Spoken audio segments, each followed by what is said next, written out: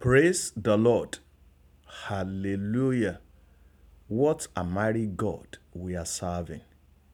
He is eternally unchanging, all powerful, all loving, ever faithful and dependable.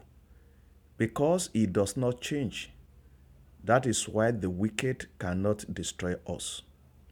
As you go through the day, the hand of the Lord Almighty will be great upon you. He will watch over you and preserve you from all evils.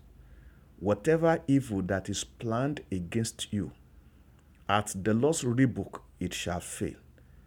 As the Lord lives, the day shall bring you peace, joy, and safety in the mighty name of the Lord Jesus Christ. For today's episode of the Priestly Blessings, I will be reading from 1 John chapter 5, verse 4. This is the word of God. For everyone born of God overcomes the world. This is the victory that has overcome the world, even our faith. The world in this context refers to the worldly system which is hostile and opposing to God and his authority. This is the perspective from which the Bible was talking when it refers to Satan as the prince of this world. The world under the rule and influence of Satan is evil, corrupt, and wicked.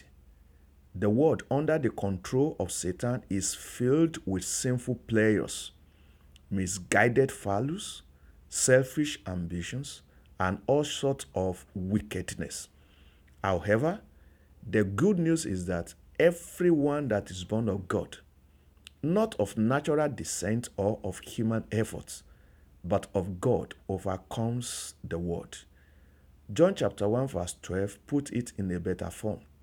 It says, "Yet to all who did receive him, to those who believed in his name, he gave the right to become children of God."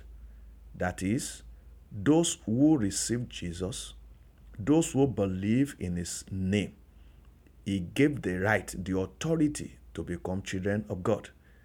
Thereby, we become born of God through faith in him and the finished work of Jesus Christ.